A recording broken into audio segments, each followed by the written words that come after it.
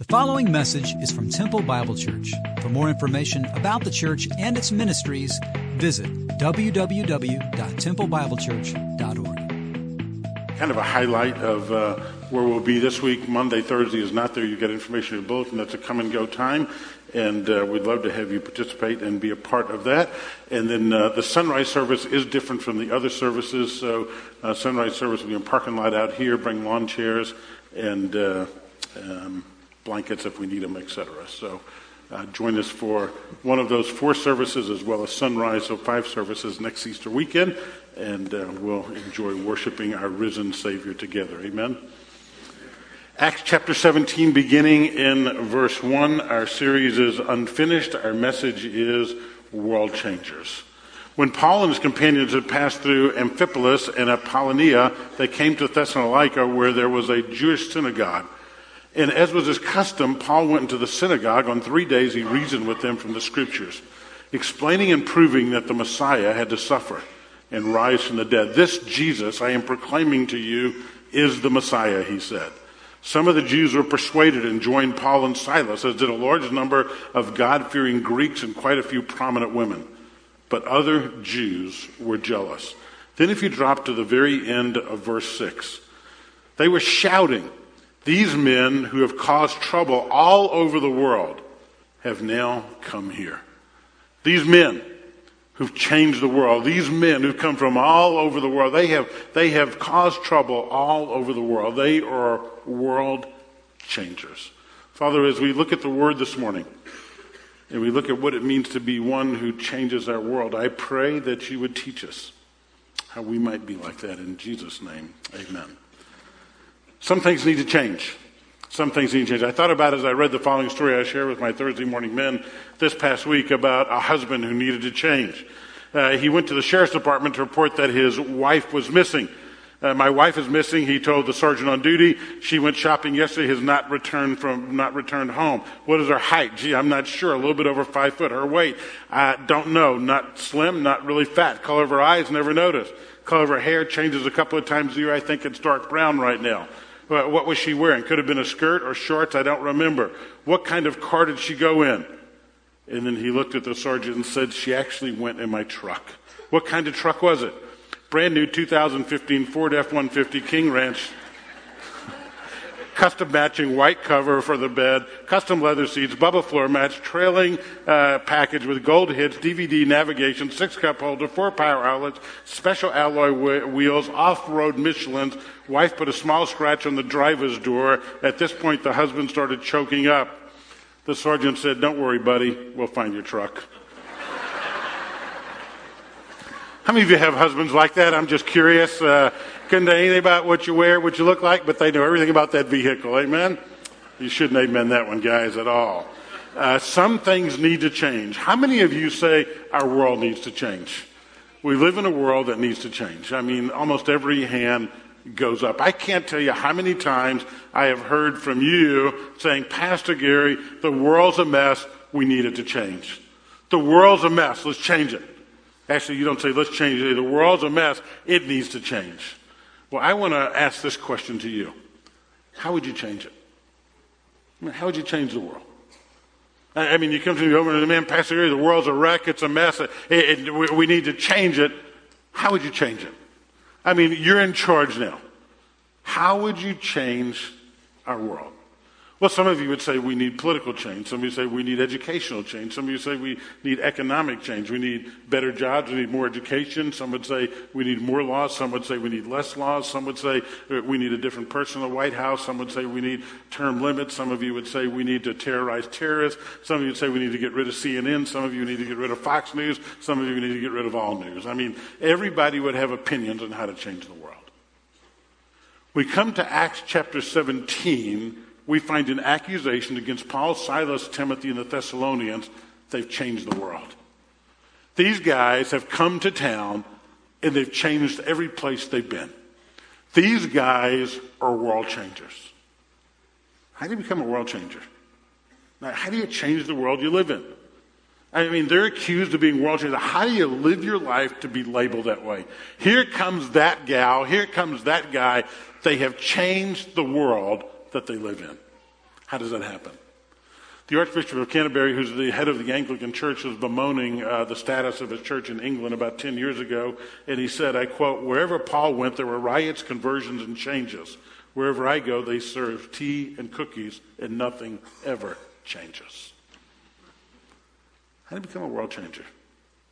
How do you get labeled? Wherever he goes, wherever she goes, things happen, and the world changes as a result of them being there. Or when you leave, is it just status quo? Come weal or woe, my status is always quo. When you leave, there's no difference that's been made. When you move out of your neighborhood, when you leave your job and go to work somewhere else, when you graduate from the school that you're in and move on, will they look back and say, that person changed where we were? Well, in Acts chapter 17, that's what we find. We find these men who are world changers, and I'm just going to give you 3 brief points on things that I observed from the scriptures that made them that way. The first thing is they courageously shared the gospel. They courageously taught the gospel. You may think, what does that have to do with changing the world? I'm going to suggest to you by the end of the sermon, everything. Everything. The gospel changes everything. Any other change that is made is only temporal. Any other change that happens in our world, educationally, economically, politically, any other change is temporal, but the gospel brings about permanent and eternal change. Permanent and eternal change. If you really want to change jacked up families, if you really want to change the divorce rate, if you really want to change the use of pornography, if you really want to change the statistics on divorce and abortion, if you really are serious about that, the only way that true change is going to come is by the transformation of lives through the gospel. That's the only way. It's the only way it's going to happen. Some of you sit in your living rooms and you scream at your TV because you don't like the events of the world and what's happening. And the only suggestion I'm going to give to you that will change things permanently is the gospel of Jesus Christ. That's what Paul taught. That's what they did. So follow along with me. Verse 1 gives us a little geography lesson. It says, and when they had traveled through Amphipolis and Apollonia, they came to Thessalonica. Now, in the previous chapter, when Tim Carr was sharing with us last week, they were on the second missionary journey. They found themselves in the little Greek city, modern Greek city of Philippi. They moved to the next city, Amphipolis, and they go from Amphipolis to Apollonia. These are not small cities, these are sizable cities, but Paul spends no time in these cities. Scholars suggest several reasons. I suggest to you, perhaps there were no synagogues, and whenever Paul taught, as was his custom, it says in verse 2, he went to synagogues. He finds himself in the town of Thessalonica. Beautiful port city. We had the privilege to be there several years ago when Bev and I led a tour of Paul's journeys. Modern day city of Salonika. It's there. You can go and visit it, and you can learn much about Paul, and you can see the early days or some of the archaeology from the early days around the time the church was founded. So he finds himself in Salonika, Thessalonica. If you look at verse 2, or the end of verse 1, it says, where there was a synagogue of the Jews. So obviously it was important for Paul to find a place where there was a synagogue. And according to Paul's custom, he went to them for 3 Sabbaths and reasoned with them from the scriptures. Now, note a few things about that. Paul went, when he entered new cities, to the synagogue. Now, if you're a student of the scriptures, you know that Paul had been saved and he was appointed as an apostle to the Gentiles. So if you're an apostle to the Gentiles, why would you show up at a Jewish synagogue? I mean, if your calling is to be an apostle to a certain people group, why would you go to the synagogue where it's Jewish people and not Gentiles? In Galatians chapter 1, Galatians chapter 2, Paul calls himself one who's appointed as an apostle to the Gentiles, but he goes to synagogues every time he's there. Let me suggest to you a few reasons. Number one, first of all, he was credentialed. If you remember, Paul was a Pharisee of Pharisees. He was credentialed in Judaism. And so when he went from town to town as a rabbi, as a Pharisee, he would have an opportunity and be given a platform from which to speak. Secondly, in the synagogues were God-fearing people, people seeking to know God. So Paul knew wherever he went, he would have the opportunity. If he went into synagogues, he would have the opportunity to talk to people who were seeking to know God. So number one, he was credentialed. Number two, it was filled with people seeking to know God. Number three, Paul was trained in the Old Testament scriptures. The synagogues used the Old Testament scriptures. He could reason from the Old Testament and teach from the Old Testament about who Jesus was. He had an audience he could show from their very scriptures who the Messiah was. So he had the credentials. They were God-seeking. He could teach the Old Testament scriptures. And fourthly, the gospel is not exclusive. Although Paul was called to be a missionary to the Gentiles and an apostle to the Gentiles, just because you're called to a certain people group doesn't mean you don't share Christ with other people. Right now, we have missionaries here in home assignment. We've got the McKissicks in Paraguay.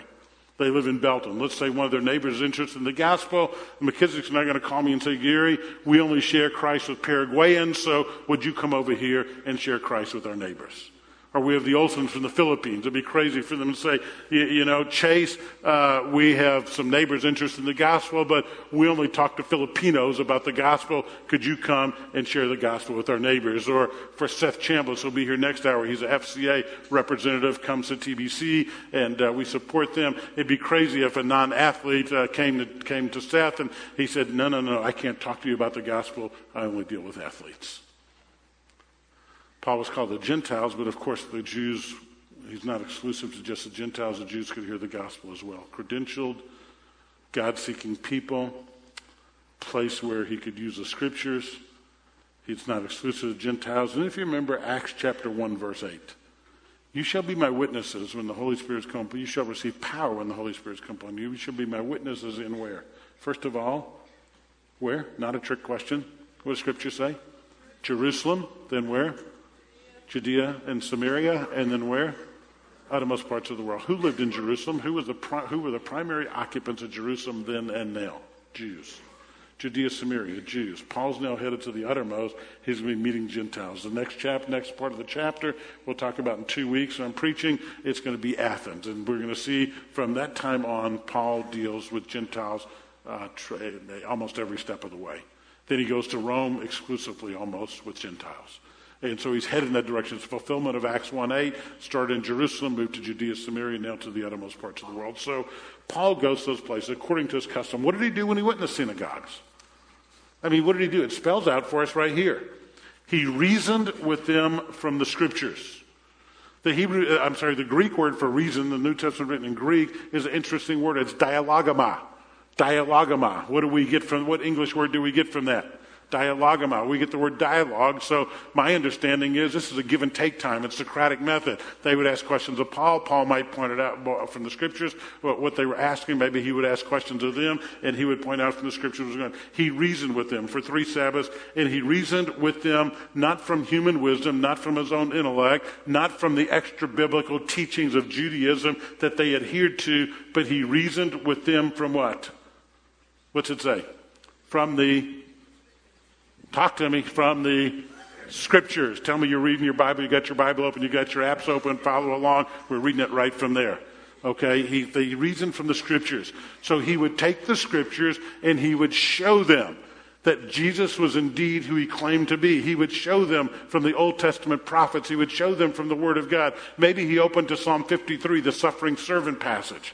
Maybe he opened to Psalm 22 and he said, look at what Psalm 22 says. My God, why have you forsaken me? And you remember what Jesus said. These guys would have known what Jesus said. It's still the first century, the very quotation of Psalm 22. And so Paul could open the scrolls that they believed in, that they adhered to, that they followed. He could show them in the scrolls who Jesus was. And that's what he did. Look at what it says. He explained and he gave evidence, verse 3, that the Messiah had to suffer and rise again from the dead. And then he would say, Jesus is that Messiah. And so he would take the Old Testament scriptures in the synagogue and he would show them from their scriptures what the Messiah was to look like. And he would say, by the way, this has been fulfilled in Jesus. Amazing, isn't it? You see, at that time, the Jewish people wanted a Messiah who would restore their fortunes, who would defeat their enemy, and who would usher in the kingdom. A Messiah that had been killed by the hands of their own people was not a Messiah that they were looking for or that they really wanted. But Paul would take out the scriptures and he would show them, this is what the prophets said of the Messiah. Jesus is the Christos. He's the Christos. May I suggest to you it took a whole lot of courage to walk into a Jewish synagogue and preach Jesus. It'd be like us walking into a Muslim mosque and preaching Jesus. I mean, we see Paul walking into the synagogue, and even though he had the credentials, he didn't just teach the Old Testament. Let me show you how the Old Testament is fulfilled in Jesus. And that's why they complain. These people have upset the world. I mean, they've come in and changed the world. Paul gets chased out of Thessalonica. If you look at the next verses, we'll come back to it in a few minutes, but look at verse 4. A lot of people believe in Jesus. They follow after him. Verse 5, but the Jews become jealous, took along some wicked men from the market. They formed a mob, and they set the city in an uproar. They arrest a guy named Jason. He becomes surety for them that he'll make sure Paul gets out of town. And they're screaming. In verse 7, they said, the problem is, it's contrary to Caesar's laws. There's another king they're proclaiming. His name is Jesus. There's a political component to what's happening here. Political component. He's saying Jesus is the one. When they receive the pledge from Jason, they release him, and Paul and Silas leave. So you've just been persecuted. You've just been had a mob come against you because of your preaching, and now you head off to the next little town. It's the town of Berea. The town of Berea. My folks used to go to Berean Bible Church, named after the Bereans. The Bereans were noble-minded. They examined the Scriptures much greater than the Thessalonians did. So he goes to Berea. Well, if you've just been chased out of town because you've been in the synagogues preaching about Jesus, what would you do for the next few days? I mean, maybe lay low for a few days? Maybe kind of let I mean, we're not that far. We're about 30 or 40 miles away. What would you do? Would you just lay low? Would you find a place to hide? Well, look at what Paul does. Look at what Silas does. Look at the next verse, beginning in verse 10. And the brethren immediately sent Paul and Silas away by night to Berea. And when they arrived, what'd they do? They went to the synagogue. Really? Paul, you just got run out of town for going to the synagogue. But Paul, you just had a mob rise up against you. I suggest to you, not only did they have courage, but they had urgency. They had courage and they had urgency. They courageously went in the synagogues and they had urgency about the good news of the gospel. I think we have to ask the question today, what about us? You've got courage to tell others about Jesus? Well, Pastor, I got courage to do that. Really? Then when's the last time you spoke to somebody about him? Not the last time you invited somebody to church, which is a good thing to do and you should. Not when's the last time but when's the last time you shared the good news of the gospel with someone else? It takes courage to talk about Jesus in the synagogue and in the marketplace, in the academy, and in your schools, in your neighborhood. It takes courage. Paul and Silas had that courage. Do you? Do you? Do you speak openly about yourself? Well, it may cost me my job. So? Really? So? It was going to cost them their lives. Do you speak openly of the Savior? Well, it may cost me a sale. So? They may call me a fanatic. Okay? Worse, they may call me a preacher. Duh. You'd be called worse. Do you openly speak of the Savior? Dr. Philip Brooks was dying. He had only a few weeks to live, and he didn't receive many visitors, even his closest friends, because he wanted to be with his family in his dying days. One of his acquaintances, an agnostic named Robert Ingersoll, called upon Dr. Brooks, and Dr. Brooks allowed him to come in. Conscious of the privilege of his visit, he was curious of the reason behind it. He said, "Why have you turned away many of your close friends, but you allow me to come in?" Dr. Brooks turned to his friend, the agnostic, and said, "I feel confident I will see my friends in the next world, but this may be my last chance to see you." That's courage. It's truth. What about you in talking about the Savior? For some of you, Let me tell you what courage will look like. Easter Sunday comes. The family is gathered. Nobody in your family ever prays before a meal. Courage this year may be you saying, you know what? Our family's going to pray together and I'll lead. It sounds like a small thing, but for some of you, that's a huge thing because nobody's ever done it. For some of you, courage is going to be telling a coworker, a colleague. They've always said, man, you're just a model citizen. You're a good old boy. You're a good Boy Scout. You're such a sweetheart. You're a great gal. And it's going to be taking that statement and say, I appreciate it so much. Let me tell you why. It's because Jesus who's alive in me. It's easy to accept the accolades of being a good old boy and a sweetheart. But have you ever stopped to tell them why you are that way? Have you told them about your Savior? Have you told them about the one who's given his life for you? For some of you, the courage will be praying with a patient because you've never done that. It's going to be that hurting neighbor that comes over and you've always said, hey, I'll pray for you, but you never prayed with them. And for you, that's going to be a huge leap of faith that you need to take. That's going to be courage. And you may not tell them about the Savior right then, but you'll point them to the Savior and you'll pray with them. Maybe it's sharing Christ with the person you play golf with, hunt with, shop with. Is there an urgency in your evangelism? C.T. Studd said, some want to live within the sound of church and chapel bell. I want to rescue shop within a yard of hell. Is there an urgency in your evangelism? I've been asked by many of you and many people, so what's changed in your life in the last 2 years? I mean, you get diagnosed with a disease that's awful and 30% chance of survival for 3 more years. What's changed? There's an urgency in my life that, frankly, I don't think I've had before. I've always been empathetic. I've always been sympathetic. I've always loved the Savior. I've preached the Savior to you, but there's an urgency in my life. There's an urgency in my life that perhaps I didn't have before. What about yours? Don't wait for some catastrophe to come your way to have that urgency. Recognize the Savior has done so much for you. And the only hope that there is in him. How could you not tell others about him? Got a lot of young people at TBC over the years. We've done hundreds of weddings, and I love it when they come to the back. They'll come to the front. It used to be the back door, and this young couple, man, they're all smiles. They're all smiles. And she'll say, Pastor Gary, guess what happened? Guess what happened this week? Pastor Gary. There's a big old ring on her finger. I don't know what happened. Oh, Pastor Gary, I mean, you know what happened.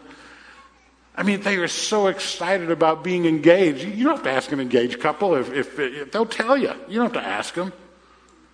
How many new grandparents, how many became grandparents in the past year for the first time? Have people got to ask you about it? Man, you take pictures. Let me show you how you pull out your phone. I've got a whole camera roll.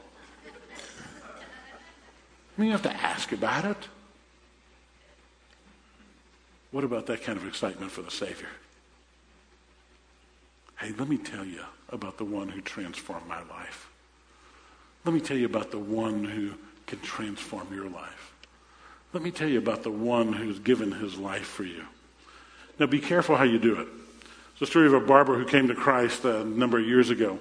This is back when they had straight-edge razors and a leather strap that they sharpened it with. That's even before my time, so I'm expecting young people to understand it. But they used to have leather. How many of you guys remember that? Yeah, some of you older people. I mean, they get that razor, and so here this barber had just come to Christ, and he has a real desire to share his faith with his clients. And I mean, he doesn't know how to get into the gospel presentation, so he is sharpening that razor, sharpening that razor, sharpening that razor. It's the first person sat in his chair after he got saved. He's trying to think, how do I begin that? He finally, after about 10 minutes of sharpening that razor, he puts the razor up to the throat of his customer and says, "Are you prepared to die?" Probably not the best opening for the gospel. Okay?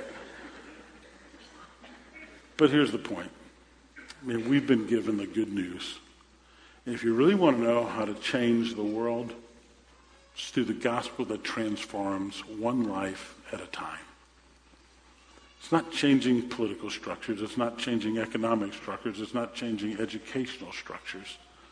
But it's changing hearts, because if hearts are changed, lives are changed, and eventually cultures are changed. I mean, you see the change in these folks.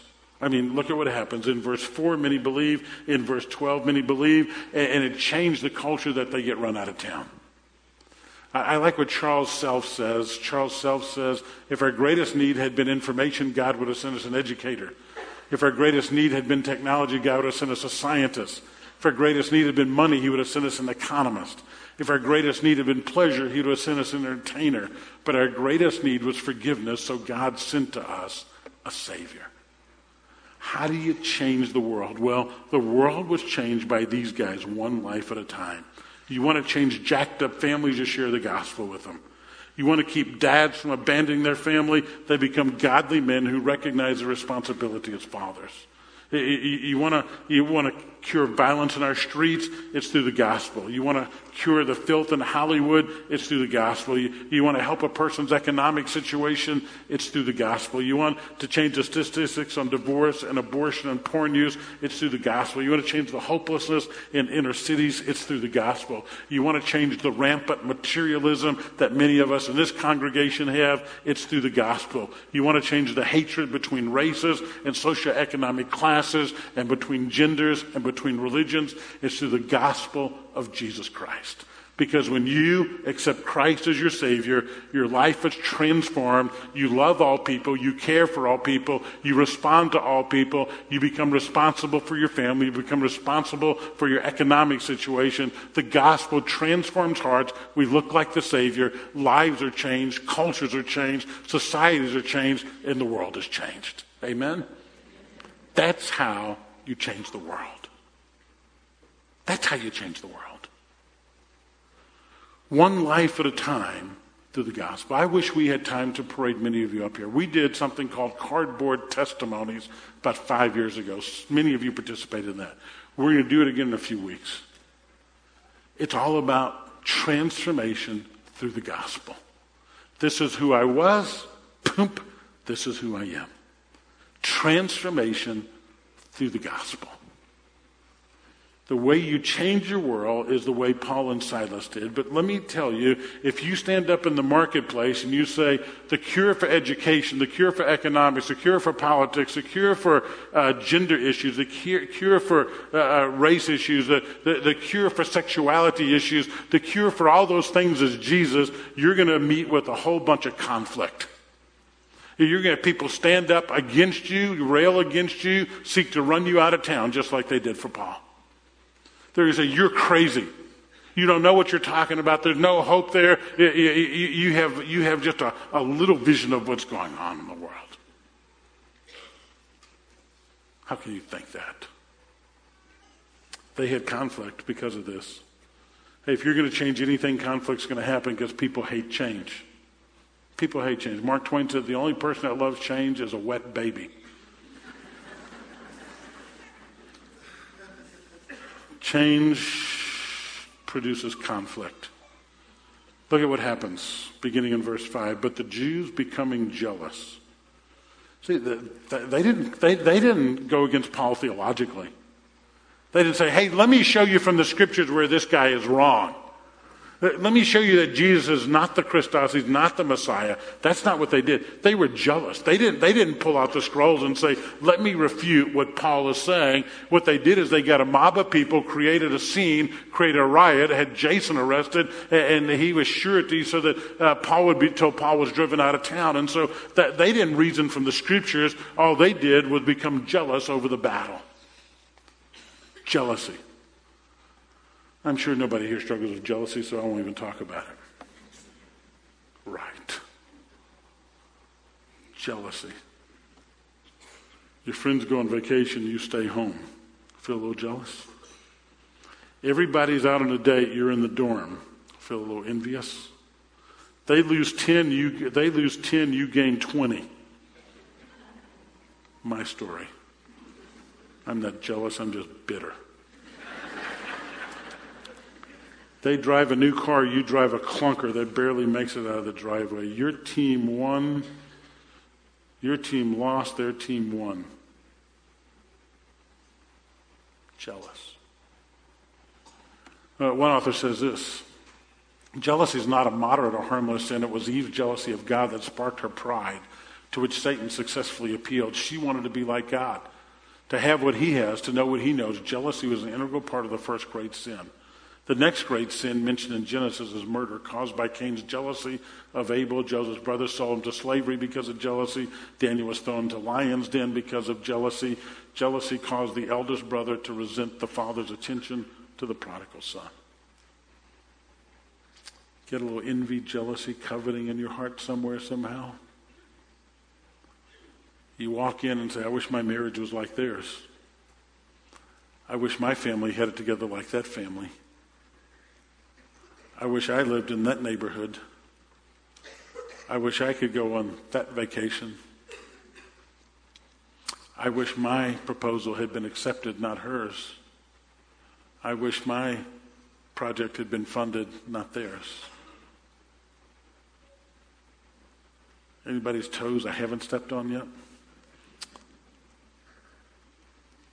Jealousy. Chuck Swindoll says it'll decimate a friendship, dissolve a romance, destroy a marriage, shoot tension through the ranks of businesses, nullify unity on a team, ruin a church, separate friends and family, foster competition, bring about bitterness, finger-pointing among talented, capable friends. With squinty eyes, jealousy will question motives, deplore success, make one suspicious and narrow and negative. Jealousy. They're jealous because people are leaving their following and following someone else. Jealousy. Churches are the worst. Get jealous over the success of another church. We need to pray for other churches. Thank God for churches in our community who preach the gospel and that are growing. Praise God for that. I've dealt with jealousy from other pastors for so long. I'm glad some other churches are doing well now. They can have a little bit of that. Jealousy. Hey, you really want to change the world? Pray for persecution. That's what happens here. Paul gets driven out of town, then he goes to Berea. And what do they do there? Look at verse 13. When the Jews at Thessalonica found out that the word of God was being proclaimed by Paul in Berea, they came there likewise, agitating and stirring up the crowds. The brethren sent Paul out as far as the sea. Silas and Timothy were there. Then Paul headed out for Athens. I mean, Paul was being persecuted. You really want to change the world you live in, persecution will do that. Persecution changes things like nothing else. China is the greatest modern day example of that. In 1948, when the Cultural Revolution came about, missionaries were booted out of China. We estimate there were 2 to 3 million believers in China. Since that time, missionaries had not been in China. The gospel, under our brothers and sisters in China being persecuted, the gospel has exploded. Now we estimate there aren't 2 to 3 million believers in China. We estimate there are 2 to 300 million believers in China. Persecution purifies, persecution refines, and persecution produces growth of individuals and growth of the church. So if you really want to keep complaining about the way things are here, you share the gospel and you pray for a little persecution. You ready to do that? So now let me ask you, how many of you want to change our nation through sharing the gospel and giving a little persecution? See, it's one thing to vote for somebody in office or in or out of office, raise or lower taxes, scream about the news, but it's a whole nother thing when it rests upon our shoulders to present the good news of the gospel. Because here's the reality, my friends. They had conflict because of the gospel, but the world can be changed only by the gospel. So the next time you're watching the news, reading what's happening next in the world, saying this place is a mess, we need to change, ask God to make you a world changer. And you become a world changer by seeing the gospel change one life at a time, which eventually changes one culture, one person at a time, one city at a time, one state at a time, one nation at a time, and ultimately the world. The year was 1853. James Calvert was a recent seminary graduate. He felt called to the Fiji Islands. The Fiji Islands were inhabited by cannibals. No one had gone there with the good news of the gospel because of fear of their lives. Calvert took with him 4 other men. When the ship's captain got ready to let them leave the ship, when they got to the Fiji Islands, he said, "I'm pulling out as quickly as I can. You men can go. You will lose your lives and the lives of those you've taken among you from these savages." Calvert looked at him and said, "We died before we ever left port." He had died for the gospel. Over the next quarter of a century, there was a remarkable transformation among the tribesmen of those islands. Hundreds and hundreds and hundreds were saved. Calvert's fruit and commitment to Christ changed the Fiji Islands. In fact, when he died, on his tombstone it was written, "None of us believed when he came. None of us did not believe when he died." What a powerful testimony. Several years after his death, another English ship landed. The captain met with the head chief of the largest tribe on the Fiji Islands, and after they had spent most of a day together, he remarked rather critically to the chief. He said, "You're a great leader, but it's a pity you were taken in by those missionaries. No one believes the Bible anymore and the story of Christ dying on a cross. We know better now than to accept that story." The old chief's eyes flashed. He's pointed to the captain and he said, "You see that rock over there?" He said, "It's there where we smashed the heads of our victims. You see the furnace next to it? It's there where we roasted the bodies of our enemies. If it hadn't been for those good missionaries and the love of Jesus that changed us from cannibals into Christians, we would have eaten you by now."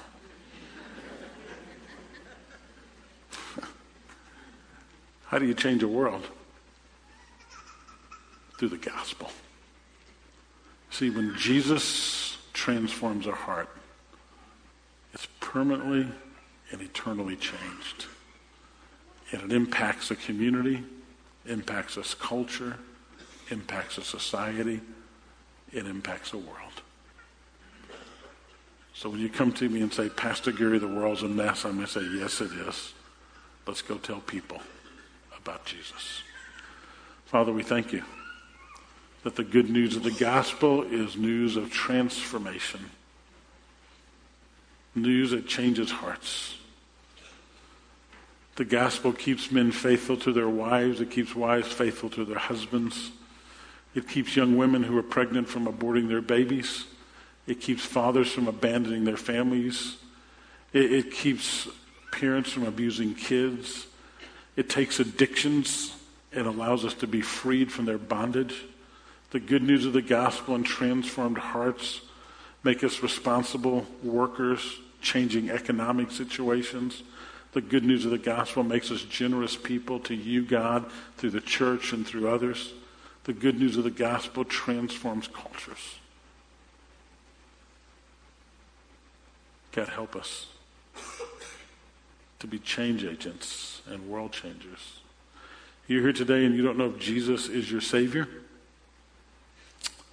Maybe you're a good person, but you don't know if you're truly a godly person. You don't know if Christ has ever truly saved you. I invite you to pray with me right now. Lord Jesus, I want to know with certainty that you're my Savior. And so I ask you this day for the forgiveness of my sin. I ask you to change my heart, oh God. And many of us in this room know Christ. Do you need courage to tell others about the Savior? Do you really believe that true transformation of our world comes through him? If so, how can we be silent? In the name of Jesus we pray. Amen.